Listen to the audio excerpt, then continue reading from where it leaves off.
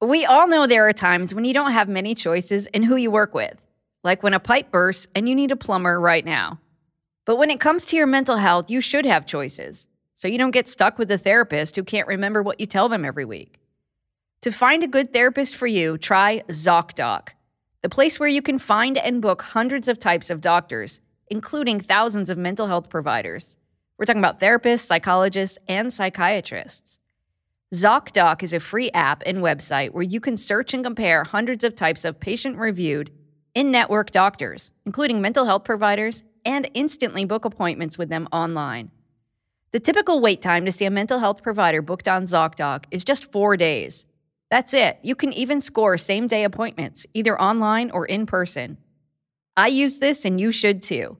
Go to ZocDoc.com/stronger and download the ZocDoc app for free. Then find and book a top-rated therapist, psychiatrist, or psychologist today. That's ZocDoc.com/stronger. ZocDoc.com/stronger.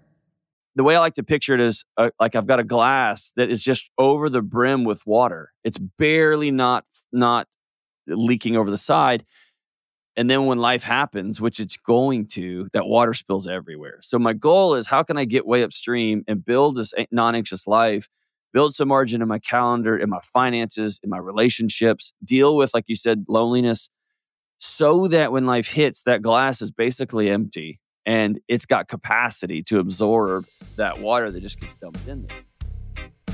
Welcome to Mentally Stronger, the show that will help you develop the mental strength you need to reach your greatest potential, no matter what life throws your way. I'm Amy Morin, psychotherapist, mental strength trainer, and an international best-selling author of 5 books on mental strength. Every Monday, I introduce you to a guest whose story and expertise can inspire you to think, feel, and do your best in life. And the fun part is, we record it all from a sailboat in the Florida Keys. Now, let's dive into today's episode. Do you feel anxious much of the time? Do you avoid doing things because your anxiety is too high? Do you wish that you felt calmer and less stressed out? If the answer to any of those questions is yes, today's episode is for you. I'm talking to Dr. John Delony. He's a mental health expert and the host of the popular podcast, The Dr. John Delony Show. He's also a best-selling author, and today he's talking about his newest book, Building a Non-Anxious Life. Who doesn't want that? His book breaks down practical strategies that we can start using in everyday life to ward off anxiety and feel better. Some of the things he talks about today are how today's world is meant to keep you in a state of anxiety, the steps you can take to combat anxiety, and how to shift the way that you think about anxiety. Make sure to stick around until the end of the episode for the Therapist Take. It's the part of the show where I'll break down my favorite strategies from Dr. Delony and share how to apply them to your life. So here's Dr. John Delony on how to build a non-anxious life. Dr. John Delony, welcome to Mentally Stronger. Thank you so much. I'm grateful that you've opened up your house for me. I'm excited to talk to you because normally you're the one answering questions when people call into your podcast. So I'm like, yay, now I get to ask you questions. I love it. What are you ever surprised by the questions people call into your podcast and ask you? Occasionally. Usually I'm surprised by 2 things. One, I'm still stunned at how lonely people are. And so I'm often like, why are you calling me? I'm a random podcaster in Nashville and we've never met and your mom's got cancer. And so that catches me off guard, just how truly people have nobody to call, no objective third party. And then the second one is I'm sometimes surprised by people calling in thinking that problem A is the issue, but it's actually problem B, C, and D is way more of the issue. And so those 2 things are surprises. But when it comes to my wife did X with so-and-so, and that never surprises me. I've just sat with people too long. Nothing surprises me anymore. I agree, though, about sometimes people, when they call about a problem. As a therapist, people come into my office, and often the problem they walk in the door with is the symptom of a bigger problem. Right. And to uncover that sometimes takes a little bit of time. But you're on a radio show, so you only have a few minutes to try to figure this out. What are the most common questions people call in to talk to you about? Almost always it's relationship issues, boundary issues, and that terrifying "what do I do next" question. And that can be any number of things. I used to think that people called in because I was so smart, because I was a genius and I was the smartest person they'd ever talked to. And about 6 to 9 months into the show, I realized people aren't calling for my answer most of the time, because most of the time they know. What people are calling for is they've never had somebody just sit with them and look at them in the eye, even though we're on the phone, listen to them without a ulterior motive and without some prearranged plan. And so I think that's the most common reason people call, is just to have somebody sit with them while they say this awful thing out loud. Yeah, because you get some questions that are just kind of stress related or financial, Yep. but you get some really deep problems people call about too. It's almost like Right. they're revealing these huge secrets on your Yeah. show. The number of people who've told me this is the first time I've ever told anybody this, that's staggering to me. Yeah. And so you just wrote this new book called Building a Non-Anxious Life. Based on the calls you get on your show, are we a pretty anxious group these days? Yeah, if you lump in, I used to be like a freedom fighter for the word, like any clinical word. So when someone say I was anxious, I would like push my nerd glasses up my nose and be like, actually, anxiety is a diagnosis, and what you're feeling is stress. I'm done with that. Like, it's just the word that we all use for burnout or chronic stress or trauma that's still just bouncing around or any number of things. And so I just went with it. And so when you use the word anxiety as we use it in our culture these days, it's a staggering. I would go as high as 1 out of 2. People are dealing with some sort of, every minute of every day, that low level hum that things aren't okay and I'm not okay. Yeah, it's a frighteningly high number. I had somebody say that to me recently. They said, "Oh, you must see mostly depression in your therapy office." And I said, "No, actually, it's anxiety by far." Yeah. And I was glad that in your book, you redefined anxiety. That was one of the things you started with, because I do think it's misunderstood. Like, we should have some anxiety in life. Otherwise, you wouldn't save money for a rainy day, or you wouldn't look both ways before We you would cross die. the road. Right. Right. Yeah. As a clinician, did the redefinition, did it ring true? Yeah. I think you did a really good job of explaining that there's a difference between everyday anxiety, clinical anxiety, but also that it can be helpful in some situations, but sometimes we feed into it and we fuel it with our everyday activities, which I definitely want to get into in a minute. But do you want to just give a quick overview of what anxiety is and how you define it?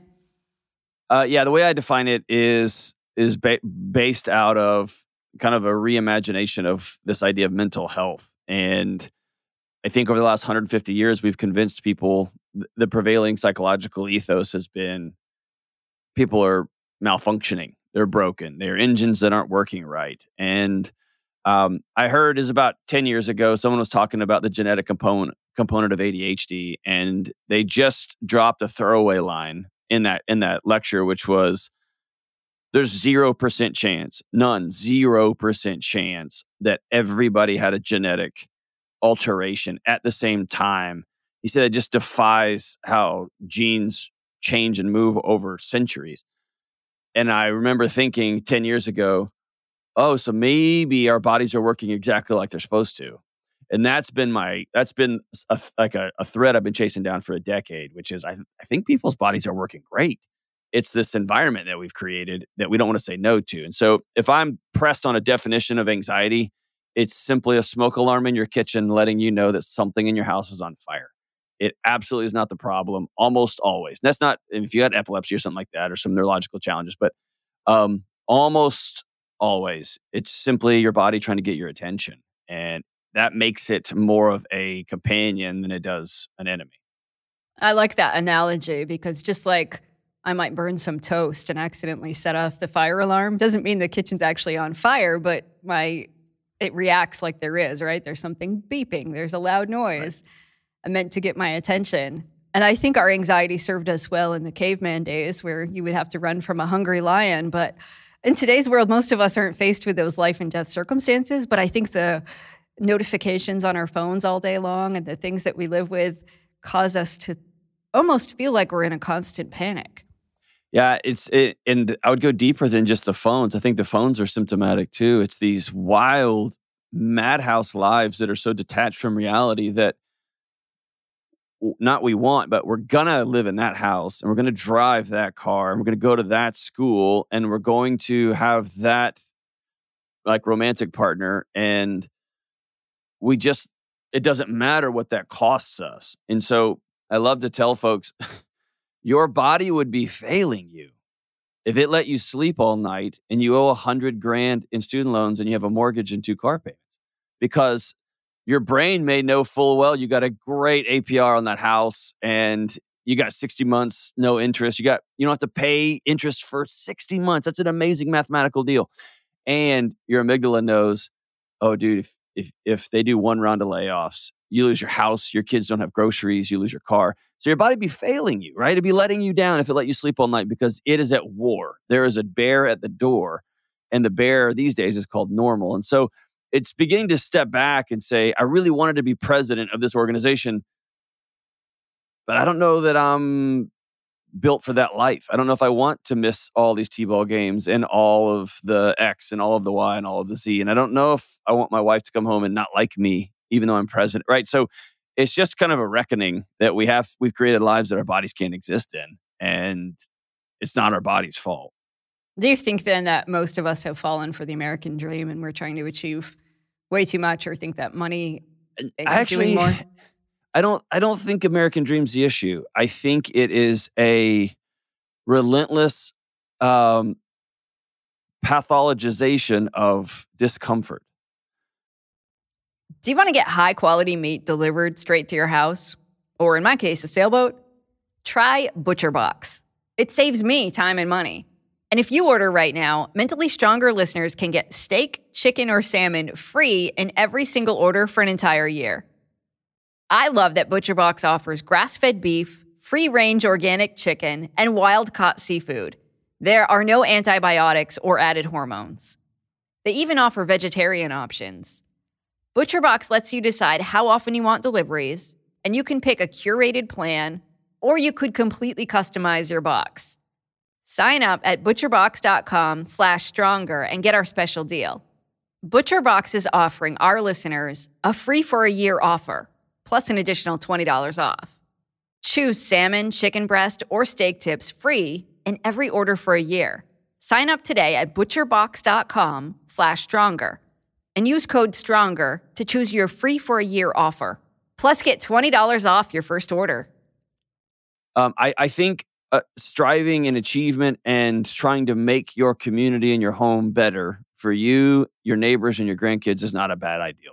And I think the idea that there's not some centralized power monger saying, this half, y'all get to do this quarter, y'all have to do this. I'm glad for that. So I don't blame the American dream as much as I think we've forgotten that in pursuit of a dream, that doesn't mean everything's got to be comfortable. Because if everything's comfortable, then you demonize discomfort. And it's like going to the gym and taking all the weight off the bar. Like, you're never going to get any stronger. And so to get a dream, you have to say no to things. And you have to endure hardship and loss and failure and stumbling. And when we can't acknowledge, oh, that guy's actually right, my idea doesn't work, and instead, I just go to war against this guy and we create political divisions between us, I think that becomes the problem. So I'm way more concerned about our fear of being uncomfortable. If you avoid discomfort as though it's the problem, what you end up with is a bubble-wrapped life of comfort only, and you expect the world to bend its arc to your comfort level. And you end up becoming the god of your own universe. And when you do that, you end up worshiping feelings, which were never designed to tell us the truth. They were designed to get our attention. And now you look around and that's the world we've created for ourselves. Yeah, it's tough not to live in that world, right? It's so hard. Buy anything and have it delivered the next day. You don't have to wait. You don't really have to be bored anymore because you have all of these electronics and gadgets and things that will entertain you. And we fill our lives with lots of stuff, right? Right. Yeah, I was reading a book about depression just yesterday because I don't have any friends and I'm kind of a nerd.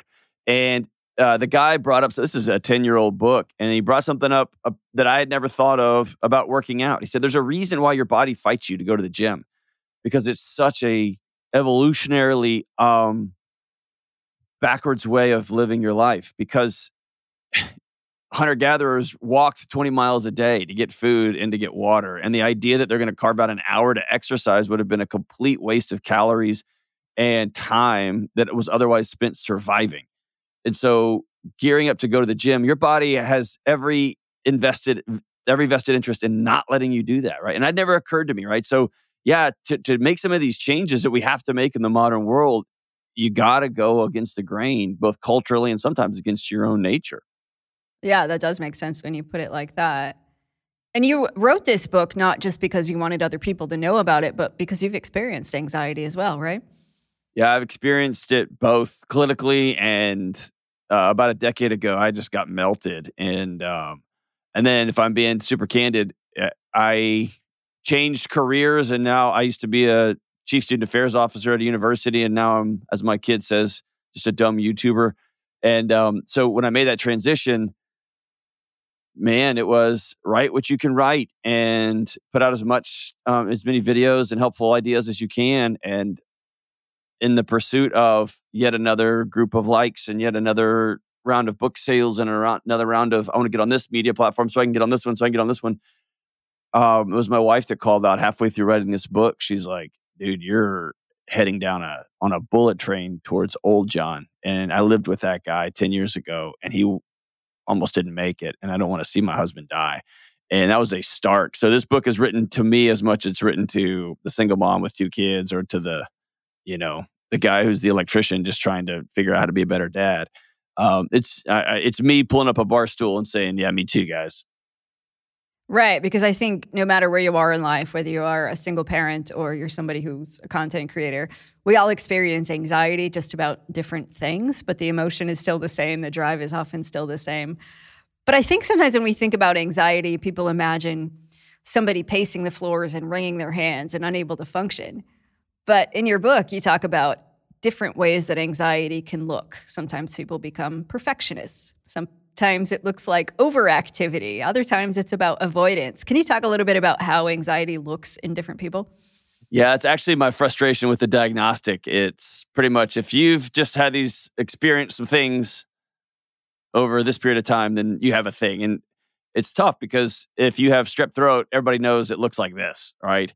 But if you have anxiety, it can be that you're talking too much and too fast. And then you have those cycles of shame when you leave on your way home. You're like, can't believe I said that. That was so stupid. Oh no, I'm going to text them and make sure everything's cool. Or you just don't go, or you show up and you sit in the corner because your heart's racing so fast. I was just before this podcast, I was doing a quick talk in front of about 1,000 people. And there was somebody on stage with me and we were heading up on stage and he said, I can't breathe. Like he was so nervous. And I said, I think I could take my pants off and just be up there in my boxer briefs. And I don't think my heart rate would change. And he's like, I hate you. And I realized that his anxiety about the same exact situation, because I do that for a living. So it didn't even register that that's a nerve-wracking thing. So it expresses itself all over the place in a bunch of different ways. And so instead of chasing down, do I have this thing? I think it's a futile moving target that is helpful in some rare situations, but I think it's more helpful to say, okay, my body's trying to get my attention. What's it trying to protect me from? That's a much more fruitful line of curiosity than what do I have, right? Right, because sometimes it's about the thoughts that we have where we are overthinking and we're second guessing everything we did. Oh, geez, yeah. I'm a bad ruminator, yeah. Right? And it's tough to break out of that cycle, but there's also the physiological response when you start to feel physically sick or your heart's racing, your palms get sweaty. That person who was scared to get on stage probably had this immediate physiological reaction. Oh, yeah. He was describing that warmth in your stomach, right? When your boss calls you at 4 and says, be in my office in 5 minutes, and your whole body just whoosh, right? And then some people start ginning up excuses. All right, I'm going to say this. I'm going to say this. If he says this, I'm going to get so... And then other people just get catatonic. And really, the helpful way, again, is to think about it is, boom, your body just went to fight. Your body just went to flight. Your body just went to freeze. What's it trying to protect you from right now? And that line of thinking, is that boss going to fire you? No, that guy's amazing. He or she's wonderful. Does your wife really hate you? No. Does your neighbor really hate you? Maybe. Now I've got a fire that I need to go deal with, right? Not just try to have another drink or do something to numb and to cover up that alarm system, right? Yeah, our natural reaction seems to be to turn to anything we can to feel better instantly. And depending on what the problem is and who we are, it might be that we eat too much or that we over-prepare. You research incessantly on something. That can be me sometimes. Mm-hmm. And instead of just sitting with the feeling and saying, like, why do I feel this way and how do I cope with it? Yeah. And almost, yeah, what's my body trying to tell me? Oh, my body's trying to tell me that we're really nervous. You don't really need that cupcake, John, right? You don't need another bag of candy, John. Your body's trying to tell you that you're worn out. You don't need another drink. You need to go to bed, right? Hey, you're about to text that woman back that you're not married to, but she laughs at your jokes and she tells you that you look good in X, Y, and Z shirts. You don't really like her. You like how she makes you feel, and you've lost that with your current partner. You need to have a hard conversation, right? So it's just your body's just trying to give you some direction on how to heal. And we just have an ecosystem, a culture that's designed to shut that alarm system off. So then what do you do? Sometimes there's a problem that we can solve. Like, all right, I have this anxiety because I have a meeting coming up and maybe I need to prepare for it. But sometimes we have anxiety because maybe we're lonely or maybe we just feel bad about something that happened in the past. What can you do when it's something like that and you can't necessarily solve the problem? I think there's two things. The first one is like the whole premise of the book. Like, my mom's going to get sick someday. I'm going to have one of my kids is going to experience a deep and profound heartbreak. Someone's going to break their heart. I might kill them, but someone's going to break my kid's heart, right? My wife and I have been married 21 years. We're going to have another tough season, probably a couple of them, right? I know that's coming. And so if I live my life where I'm surrounded by clutter, I'm surrounded by, I live a calendar that if I miss the first meeting by 5 minutes, it takes me 3 days to recover. If I've got some some soccer coach of my 9-year-old who's telling me and my family what we're going to do the next 7 years of Saturdays and Sundays and how much we're going to travel and how expensive it's going to be. If I have a toxic boss or I haven't dealt with childhood traumas, then the way I like to picture it is like I've got a glass that is just over the brim with water. It's barely not leaking over the side. And then when life happens, which it's going to, that water spills everywhere. So my goal is, how can I get way upstream and build this non-anxious life, build some margin in my calendar, in my finances, in my relationships, deal with, like you said, loneliness, so that when life hits, that glass is basically empty and it's got capacity to absorb that water that just gets dumped in there. And I tell a story in the book. My cousin died about 9 months, maybe a year ago now.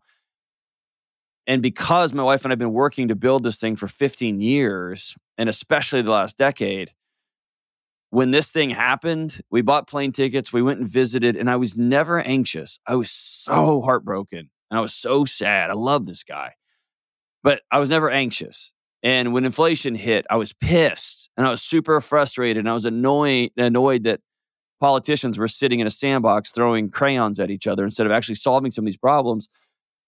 But my body never left the building on me. I never spun out because I wasn't anxious, because I was less concerned about money, because for 15 years, my wife and I worked really hard to not owe anybody, right? So it's this, and both of us grew up with nothing. And so it was a conscious decision to live differently. So all that to say is, if you're going to get upstream, you begin to build a life so that when your alarms do go off, it's for something very serious. And otherwise, the alarms don't go off. I'm dealing with toast. It's a janky toaster. I'm going to make sure it doesn't stay in all the way because it'll set the alarm off. And then you got to deal and confront with those things head on. Like, hey, I don't have any friends. I don't have anybody to call at 2 a.m. I just read another article this morning about the loneliness epidemic.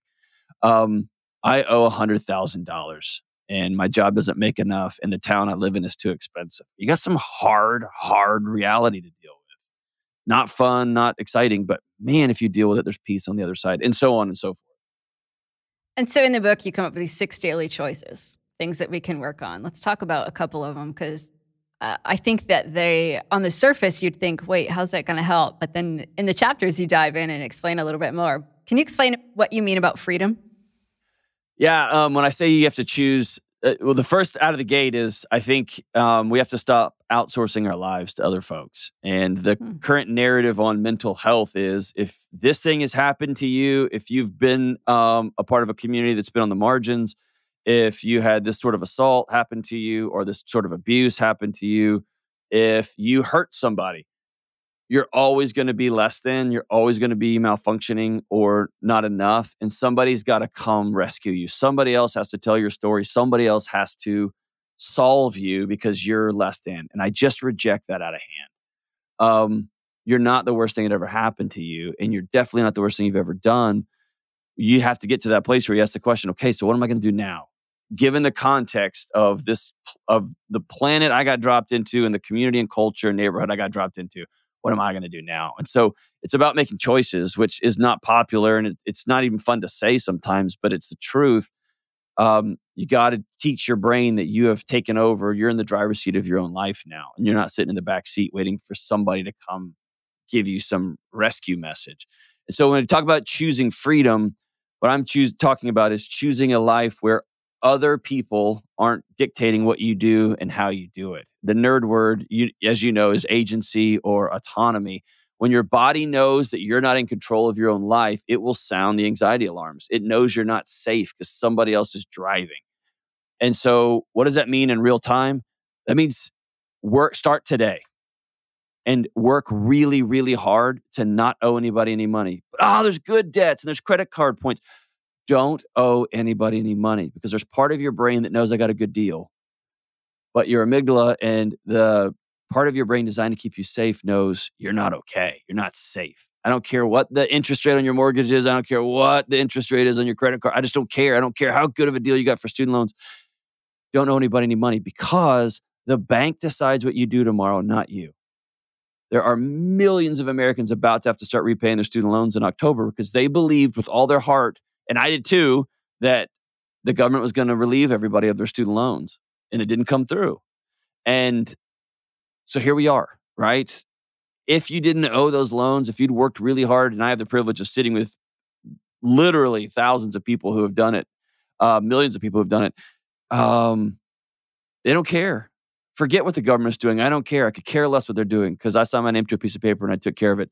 And additionally, clutter, and there's a direct link between clutter in a brain and a body designed for scarcity. We now have storage spaces for all of our extra stuff. And we have books that signal to the world that we've read things that are important. And we've got clothes that signal to the world that we have value. And we outsource our internal value or internal identity to stuff. And there's just a direct inverse relationship to less junk and better anxiety outcomes. And then you get into calendar we talked about, which is our calendars are chaotic. And then boundaries. How many people still have in-laws that are telling them what they're going to do for the holidays, right? How many people still have a boss that says, oh, you will come in on Saturday, even though you have a soccer game and you promised your daughter you're going to take her for pancakes. If you don't owe anybody any money, you can look at your boss and say, actually, I'm not. And have a great weekend, but I'm not going to do that. If you get to decide what you do tomorrow, not your mortgage company, then when your boss says, you do that or else, you can be like, all right, have a great week. And I wish you the best. I'm out. And in this current hiring climate, my guess is they're going to let you stay. So it's just about regaining agency. When you just take out a yellow pad and a piece of paper and a pen and just begin to write down who owns you, the bank, your mother-in-law, your grandmother, your romantic partner. Many people, it's their kids. Tell them what they're going to eat for dinner, what they're going to watch on TV. The adults have outsourced their lives to their children. A soccer coach, a dance coach.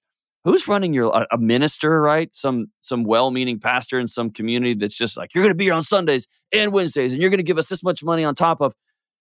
Who's running your life? And as you begin to tick those things off, some of those will take 5 minutes, some of those will take 5 years. but that's worth the investment. And when you get back in the driver's seat of your own life, your body goes, and maybe the most common thing I hear, I work on the Ramsey Show too, co-host a show that helps people get out of debt. And they say the word over and over and over, and it kind of becomes a buzzword, something you stitch into a pillow, but it's true. They just keep talking about this piece that they didn't understand on the back end of not owing anybody anything. Their house just feels different because it's theirs. Their car feels different because it's theirs. And they get a dent in it and they don't care because it's theirs. It's just a different way to do life that's so countercultural. And I think when you talk about boundaries, sometimes people think boundaries are about having strict rules, and they don't put boundaries in the same category as then having freedom. But to be able to say no and to have more choices and to say, here's the life I want to live, and other people can follow these rules or respect them or not. But either way, I'm still going to live the kind of life that I want. Yeah, boundaries, I think, are the reverse golden rule. Like, we remember back when we were kids, like, do unto others as you would have them do unto you. I think within the last 25 years, we flipped that. We talk to ourselves so bad. We hate ourselves. We don't think we're pretty enough or good looking enough. We don't think we're smart enough. We don't think we have enough. We just don't like ourselves. And so we often treat other people way better than we treat ourselves. And so boundaries is a way to say, hey, I want to be the best dad I can, the best mom I can, the best parent I can, the best neighbor I can.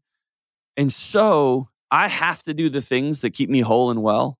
I have to say yes to things. I have to say no to things. I have to be a steward of my body, a steward of my spiritual life, a steward of my financial life, so that I can rappel off the edge. I'm so anchored in, I can rappel off the edge and love recklessly and give like a maniac and be that parent that shows up to everything because I've taken care of the stuff upstream.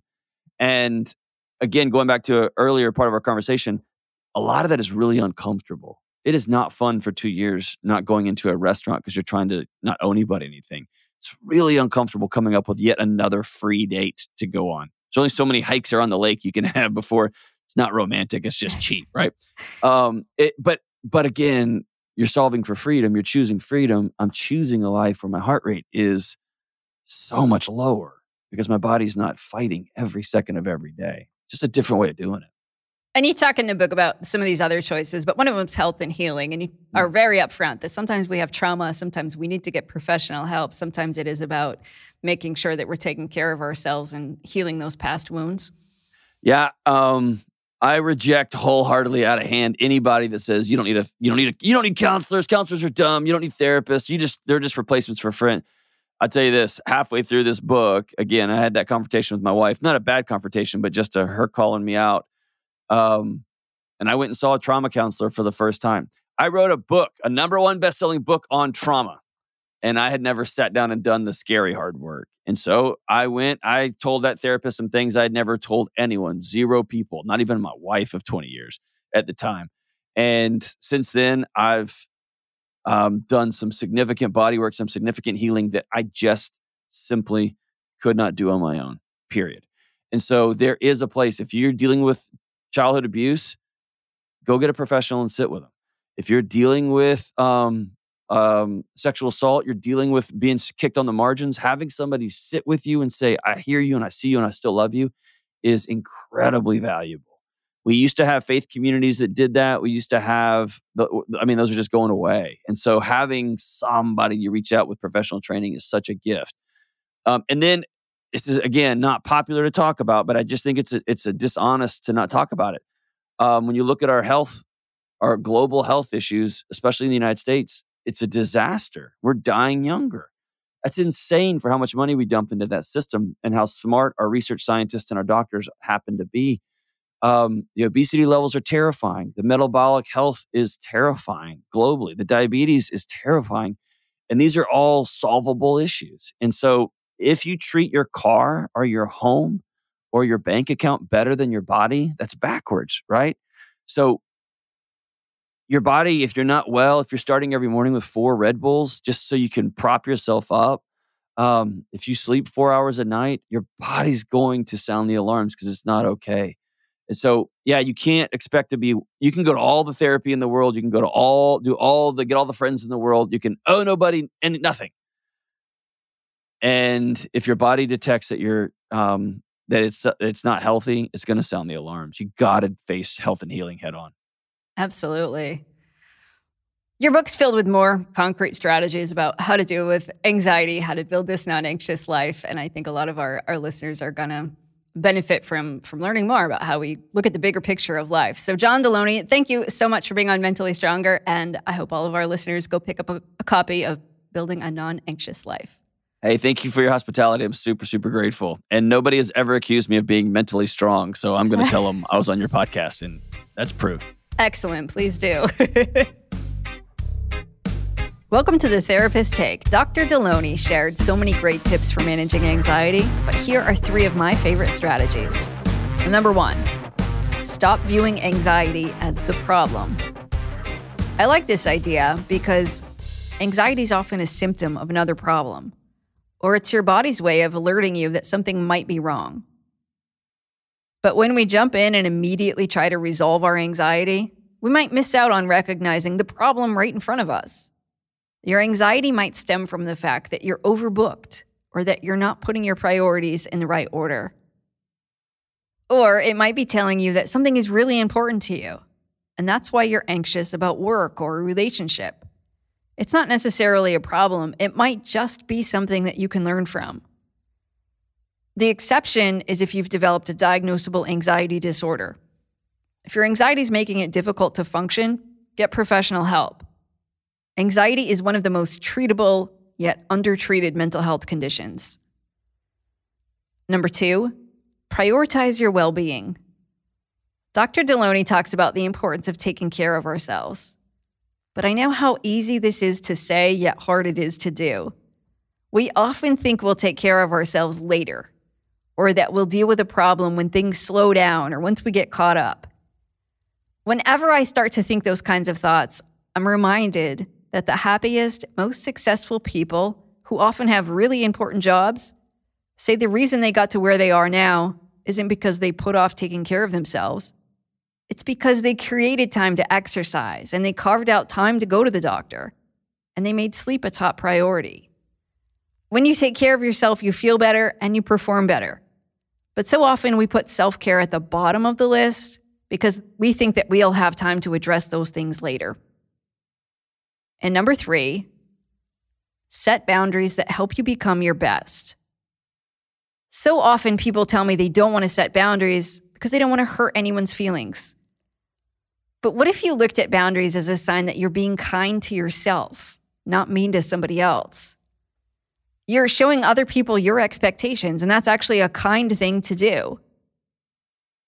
You can say no to people who ask for favors. You can tell somebody that you expect them to be on time. You can end conversations that you don't want to participate in. And you can leave when people are behaving in a way that goes against your values. I know that setting boundaries provokes anxiety if you're not used to it. But doing so can relieve anxiety in the long run. So those are 3 of Dr. Delony's strategies that can help you grow mentally stronger.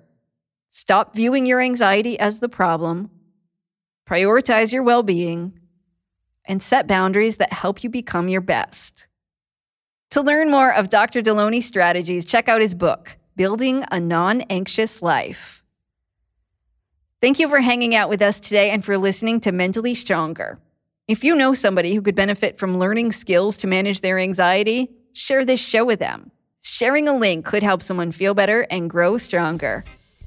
Do you want free access to my online course? It's called 10 Mental Strength Exercises that will help you reach your greatest potential. To get your free pass, just leave us a review on Apple Podcasts or Spotify. Then send us a screenshot of your review. Our email address is podcast@amymorinlcsw.com. We'll reply with your all-access pass to the course. And as always, a big thank you to my show's producer, who says you should never check your email from bed because it causes anxiety, Nick Valentine.